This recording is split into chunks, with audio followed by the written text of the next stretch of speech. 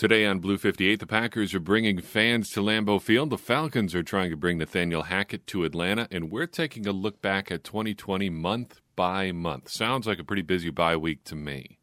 Blue 58! Hello and welcome to another episode of Blue 58, the one and only podcast of thepowersweep.com. I'm your host, John Meerdink. Very happy to be with you here for another episode. Really happy we get an opportunity to be here today. It's a wild world out there. It's been a heck of a week. It's been a heck of a week here, and not necessarily in a good way. That's why I'm glad that we get to sit here and talk Packers together for a little bit. It's partly why the show is going up a little bit late. Everybody's fine here. Everybody's doing all right, but we've had an interesting week here at the Power Sweep headquarters, and boy, it's been an interesting week out in the world. Hope you are doing okay wherever you happen to be today.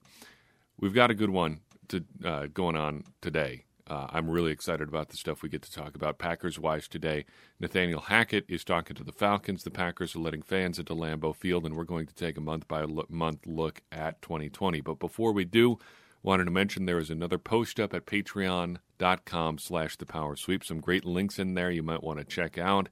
The podcast is coming back to Patreon next week after a couple weeks off, and we're going to be making a fun announcement on that podcast. So if you have been on the fence about being a Patreon supporter, you might want to check in and listen to what we've got going on there. $1 per month gets you in the door, though you can donate any amount you want. Help us keep doing what we're doing here at the Power Sweep. So, the Packers are bringing fans into Lambeau Field. I have no idea if this is a good idea or not. I am so unqualified to answer that question. But nonetheless, this news does make me smile a little bit. This is a very special Packers season. It's been special in a lot of different ways.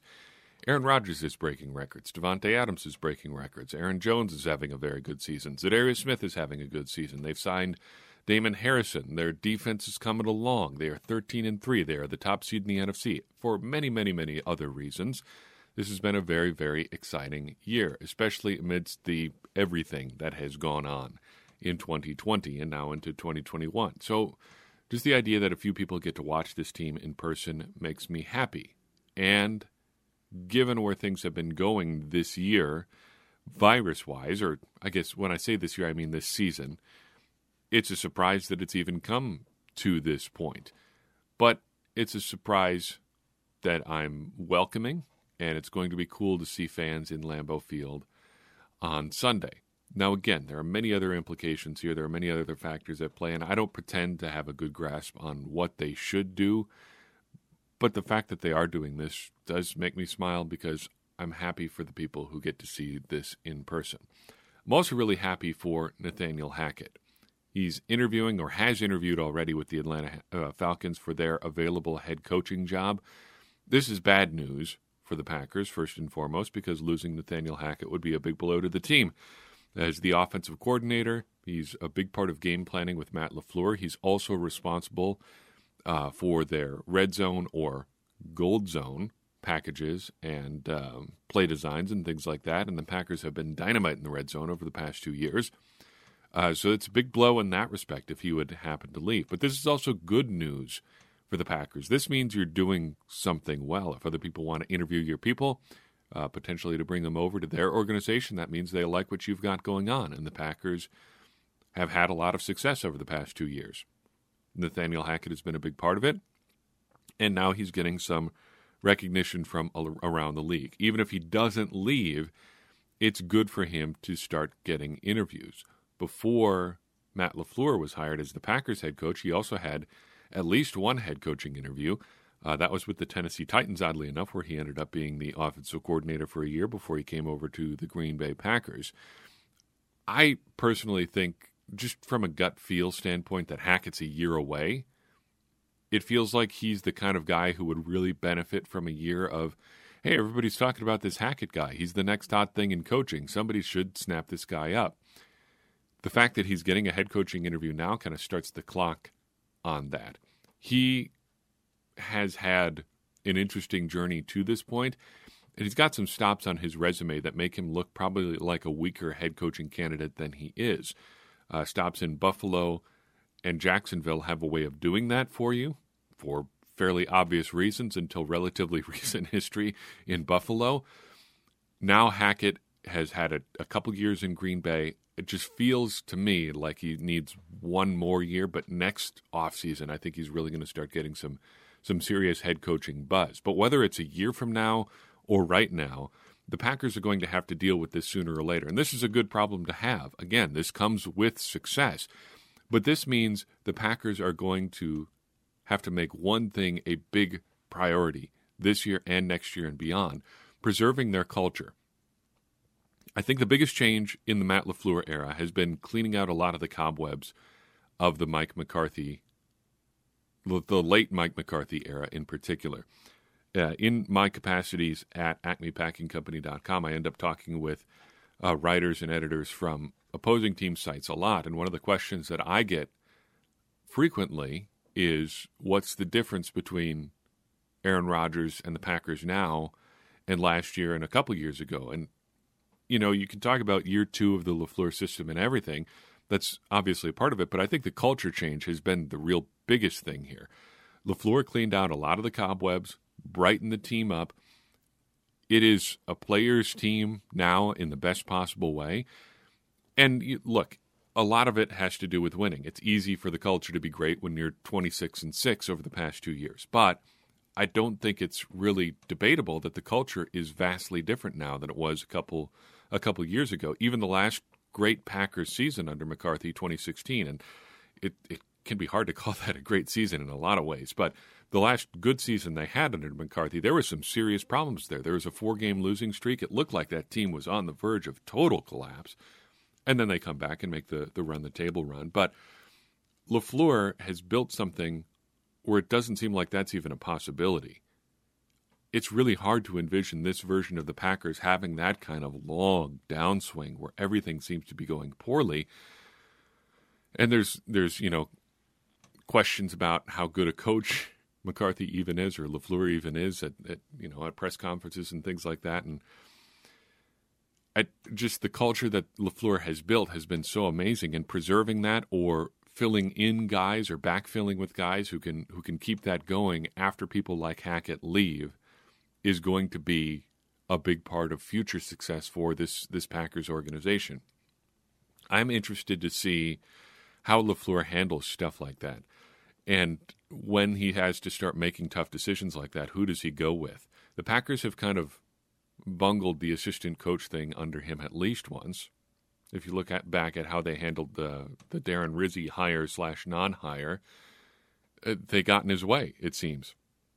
Now they're going to have opportunities to do that again, and it'll be interesting to see what he gets to do. But in the meantime, guys like Nathaniel Hackett are going to start getting opportunities, and I'm interested to see how the Packers handle them.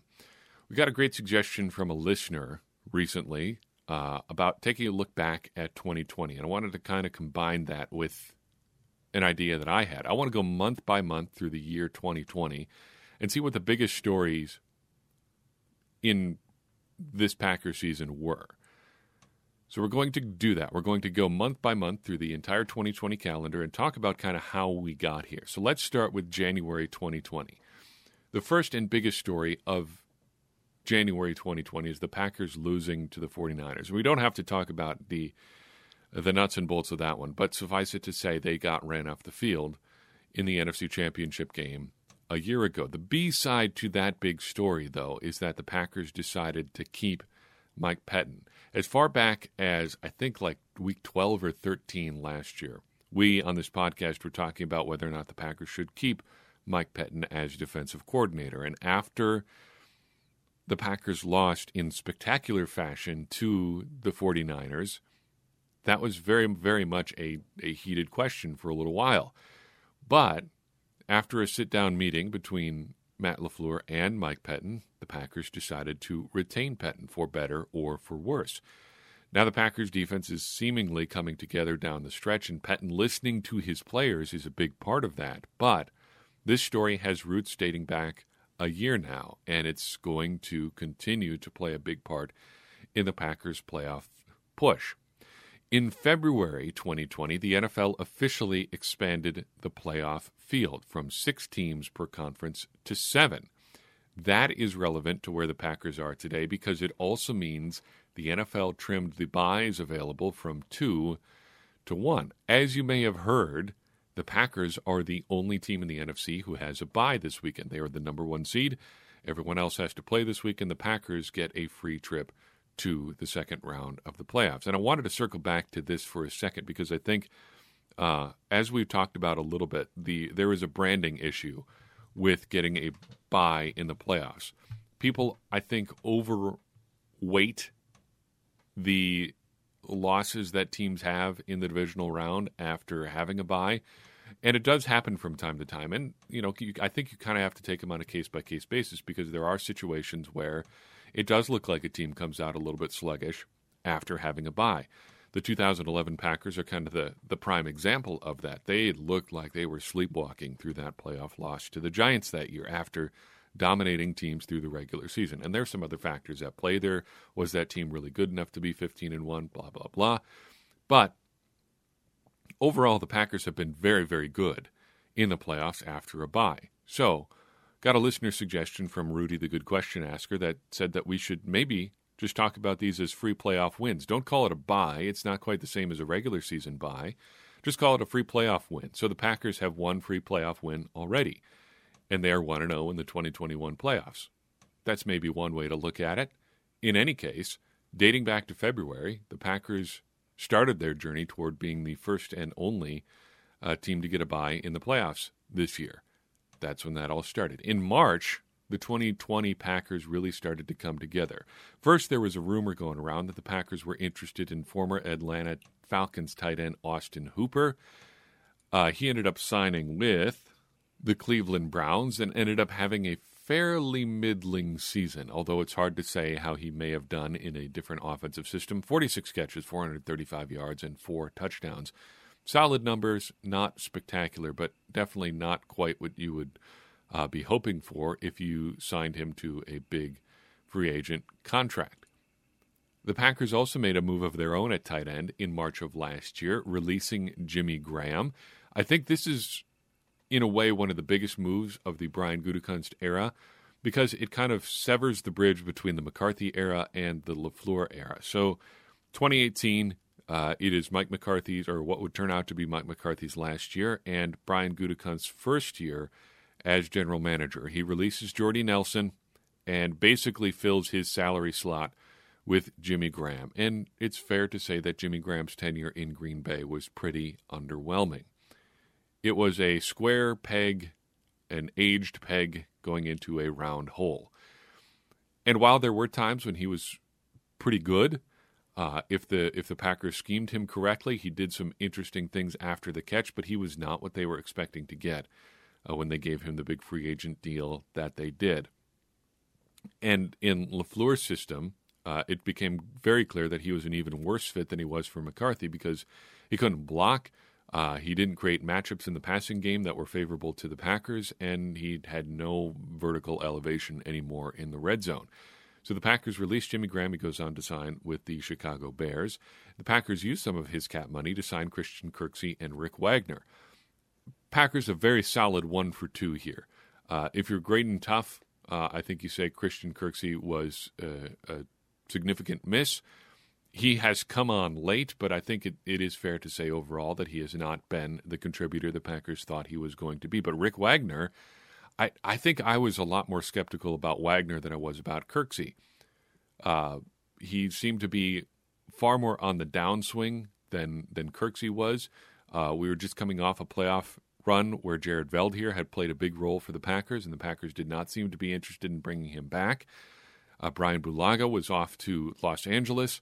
Rick Wagner seemed like a very, very low-level consolation prize, but he has turned out to be pretty solid at right tackle, and we won't talk about the brief time he spent at left tackle. But the Packers have a nice stopgap starter in Rick Wagner. They would prefer, I think, to have Billy Turner playing there, but due to a couple injuries, that's not really an option anymore. But he's been just fine.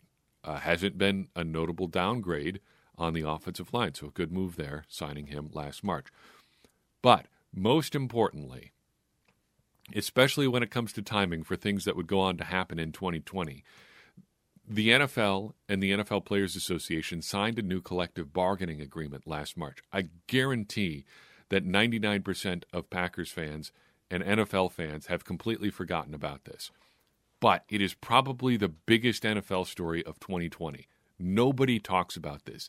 It is absolutely huge that a new collective bargaining agreement got done prior to the pandemic really taking hold. It was within a couple days of things starting to get really serious that the players and owners put pen to paper and got this collective bargaining agreement now done. I cannot imagine the labor strife the NFL would have gone through had they waited until after the 2020 season to try to do the CBA. It is so good that they got it done when they did. Imagine trying to get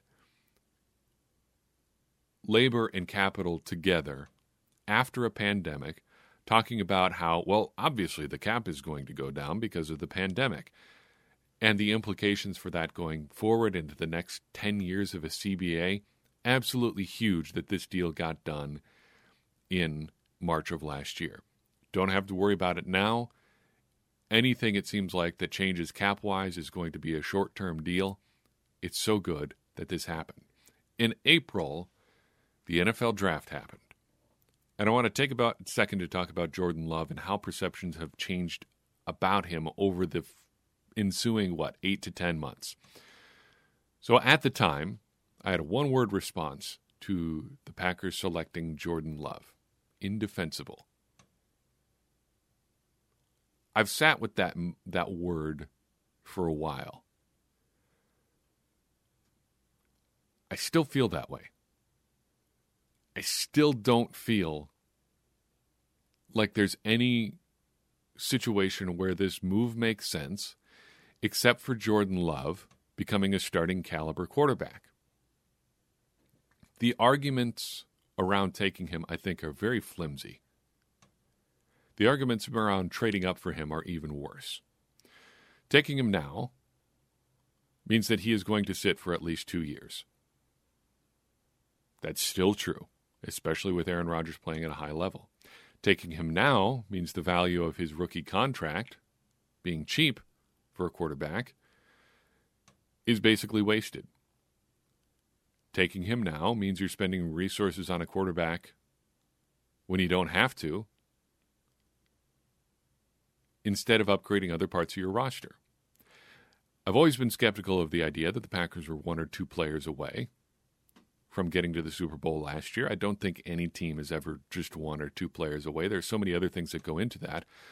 But they certainly weren't a quarterback away from going to the NFC or to the Super Bowl last year. They certainly aren't a quarterback away this year. The path to this being a good draft pick is very, very slim. Because the Packers traded up, spending 2 draft picks on him, the chance to recoup value from this pick is low. Even in a trade, you're probably going to have to get at least like the 20 to 23rd overall pick to get your value back. Now, maybe he turns out to be great, and maybe you can do that, but considering that the Patriots only got a second-round pick for Jimmy Garoppolo, I think the chances are pretty slim.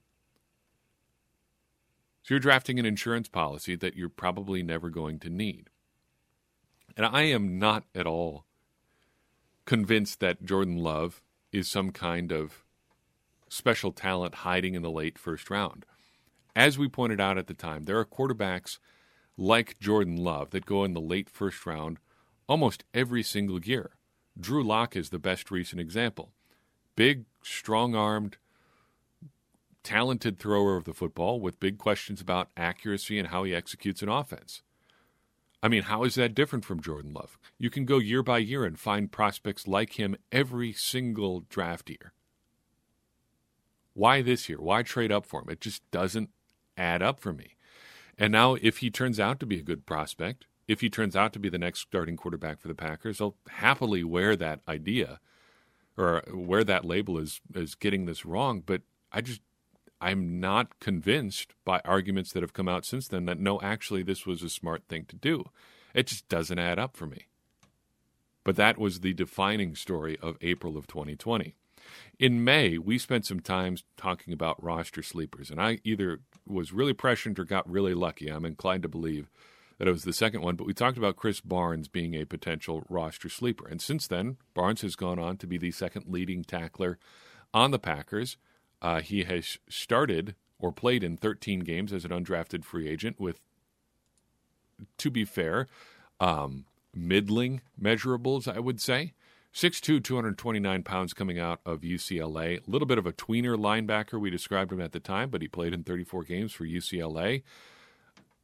I think where we were ahead of the curve there was talking about opportunities at inside linebacker. That position was really unsettled last year, and honestly, it still kind of is. But heading into the 2020 season, the Packers had these four linebackers in addition to Barnes competing for playing time. Christian Kirksey, Kamal Martin, Ty Summers, and Curtis Bolton. Bolton was coming off an ACL. Ty Summers had played 0 snaps on defense as a rookie. Kamal Martin was a rookie, and Christian Kirksey had played in, 9 games over 2 years. There were opportunities there, and Chris Barnes has grabbed hold of those opportunities and run with them. He is one of the most exciting prospects that the Packers have had at inside linebacker in quite some time. That is kind of damning with faint praise, to be sure, but he's been pretty darn good in the opportunities that he's had. And again, second leading tackler on the Packers. In June, the Packers made a nice kind of under-the-radar move that has completely gone by the boards for circumstances entirely out of their control. The Packers reworked Lane Taylor's contract in June, wiping about $3 million off his cap number and giving them a starting caliber guard in a year when there were some questions at guard. Who are the Packers going to end up playing at right guard? Was it Taylor? Was it Billy Turner? How is it all going to work out? And this looked to be one of the best moves of the offseason in the early 2020 season. Unfortunately, it did not end up being that way for reasons we will talk about when we get to September. In July, we really started to see the big implications of the pandemic. The Packers announced that their first 2 preseason games would be canceled. There was a bunch of other changes that went on with training camp and things like that. Hilarious to look back. But Mark Murphy said at the time that he expected to have fans at games in 2020, but no more than 10 to 12,000 fans per game. Yes, it did not exactly work out that way. There was also, for the first time, real talk about a flat cap the next spring or a decrease in the cap. I'm still waiting to see what happens there. I'm still in the believe it when we see it camp as far as what the cap turns out to be. A lot of people are really convinced it's going to be $175 million. I'm semi-inclined to believe them because if that's what the owners are saying, that's probably what they've already decided is going to happen, and I don't think the players have much choice but to just accept it if that's what the owners say. Let's still wait and see here. I'm not entirely convinced that the cap doomsaying is as real as people want to believe it is. In August, training camp started, and this was something I'd completely forgotten about until I was looking back through my notes, but it was a super big deal at the time that the Packers changed their media guidelines. The media was no longer able to report updates from practice in the same way that they had, and they were upset by this. I was among them. I was not convinced that this was a good idea. Ultimately, it ended up being a little bit of a tempest in a teapot, but we do need to revisit Brian Gutekunst's quote about this. He said, "I just think from a competitive advantage viewpoint, it was the right thing to do for the short term." Come on, Brian.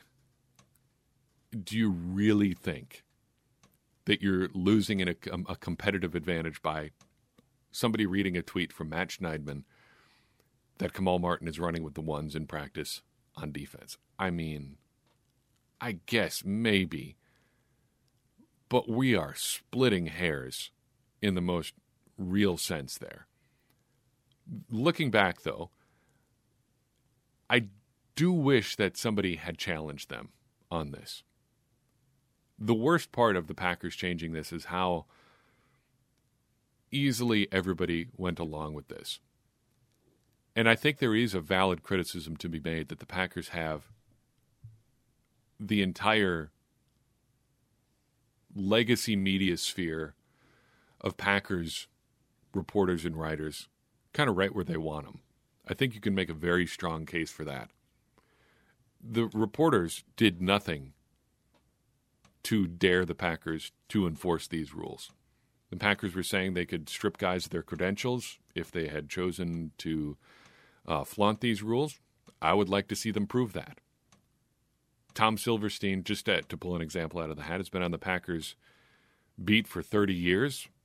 You going to decredential that guy because he refused to, I don't know, not say that some player was running with the first team? All right, go for it. Let's see what happens. Is that a good look for you? Are you really that committed to this insane idea of competitive advantages being gleaned from reporters? And look, NFL teams do look at that kind of stuff, but still, this was a silly thing to do. It was also silly to get super worked out about it. I'm still very much worried about things that aren't coming back after this pandemic is over, though. There have been changes league-wide that I still think that we have not seen the full implications of. And I'm not sure what we're all going to get back after the pandemic is over. There are also probably some changes that are going to be for the better. This pandemic, and, obviously it's been terrible in many, many ways, has also brought us some good things as sports fans. One of the things I've really enjoyed this year is that what would have been locker room sessions between players and reporters are now just streamed for everybody to see. And I think people have become a lot more aware of what players are doing and saying because of that than they would have otherwise been. There are other examples, but I think that's the best one. But I'm concerned about things that have been made, changes that have been made, that are just now going to be taken as an afterthought. I'm still worried about fan access at training camp. And I'm hopeful that everything will be back to the way it was at some point. I'm not crossing my fingers for 2021, but whenever changes happen in rapid succession at a sweeping scale like this, you always have to be worried about what's coming back. In September, the Packers started 4-0 and got a big win over the Saints in there, but they also lost Lane Taylor for the season. And this is what I was alluding to back in when we were talking about June. It was, I think, an open question as to whether or not Billy Turner really deserved to start at right guard over Lane Taylor. As it stood, he ended up being hurt late in training camp. Lane Taylor gets the nod there. Actually ended up on the left side because the Packers needed to reshuffle their entire offensive line. And Elton Jenkins started week one on the right tackle. Don't forget that. But Taylor ends up tearing up his knee in the first game of the season. Done for the year, and he is probably done in Green Bay as a result. Again, need to take a second and remember how great Lane Taylor has been in Green Bay, what a story he has been coming in as an undrafted free agent in 2013. It's unfortunate that this is how it ends, but he seems like a great guy and like he will ultimately be okay with whatever happens in his NFL career. Wish it was a better end in Green Bay, though. In October, the Packers suffered their first loss of 2020, not the year of the season, when they were handled by the Tampa Bay Buccaneers. That still is probably one of the top two bad moments for the Packers this year. That game just was awful from start to finish. Also had some significant trade deadline speculation. Spoiler alert, no trades. It seemed for a little bit like the Will Fuller trade was a done deal. But that actually, obviously, ended up going by the wayside. And so much the better because he ended up being suspended for a performance-enhancing drug-related thing for what amounted to basically the rest of the season. And the Packers would have missed out there had he been in Green Bay for that. In November, the Packers opened the month with a loss to the Vikings. 2 losses in November, the one to the Vikings and the loss to the Colts in overtime. In retrospect, the loss to the Colts doesn't bother me nearly as much as the loss to the Vikings. Between this and the Packers kind of sleepwalking through their game against Jacksonville the next week, that kind of amounts to the low point of the season, in my opinion. The Vikings totally controlled the game from start to finish, the pace of the game, the way the Packers were able to play. Plus, the Packers were also more or less done in by the weather on top of that. Just a A silly game, silly loss overall. Also had that weird 49ers game in November. The 49ers were sick and injured for that one. Just a bummer of a season for the 49ers. That could have been a marquee game. Instead of that, it just kind of ends up being a foregone conclusion that the Packers are going to win, and win they did. That was also when the Packers were dealing with some serious COVID-related issues at running back. John Lovett ended up getting a ton of snaps in the backfield for that game because A.J. Dillon and Jamal Williams were both out. Also, in late November, we started talking about playoff seeding for the first time. At that time, the Packers were the 3 seed in the playoffs, but spoiler alert, the big story for December, is that the Packers ended up getting the 1 seed. And to bring this kind of full circle, this kind of ties everything together for 2020. In February, the Packers, or the NFL, expanded the playoff field. That's a big benefit to the Packers, who ended up having to go on the road for the 2019 NFC Championship game. That game obviously was in San Francisco. I don't know how different it would have been in Green Bay. But now the Packers don't have to wonder what it would be like to go on the road in the 2020 playoffs. They will be at home for as long as they stay in the postseason tournament. And that's because of what the NFL did with their postseason structure last February. The Packers are benefiting from that now. They won't have the same situation they saw last January. And now here we are, prepared to enjoy what hopefully will be a deep Packers playoff run. That's all I've got for you on this episode. Do appreciate you listening in. Hope again that you are doing well wherever you happen to be today.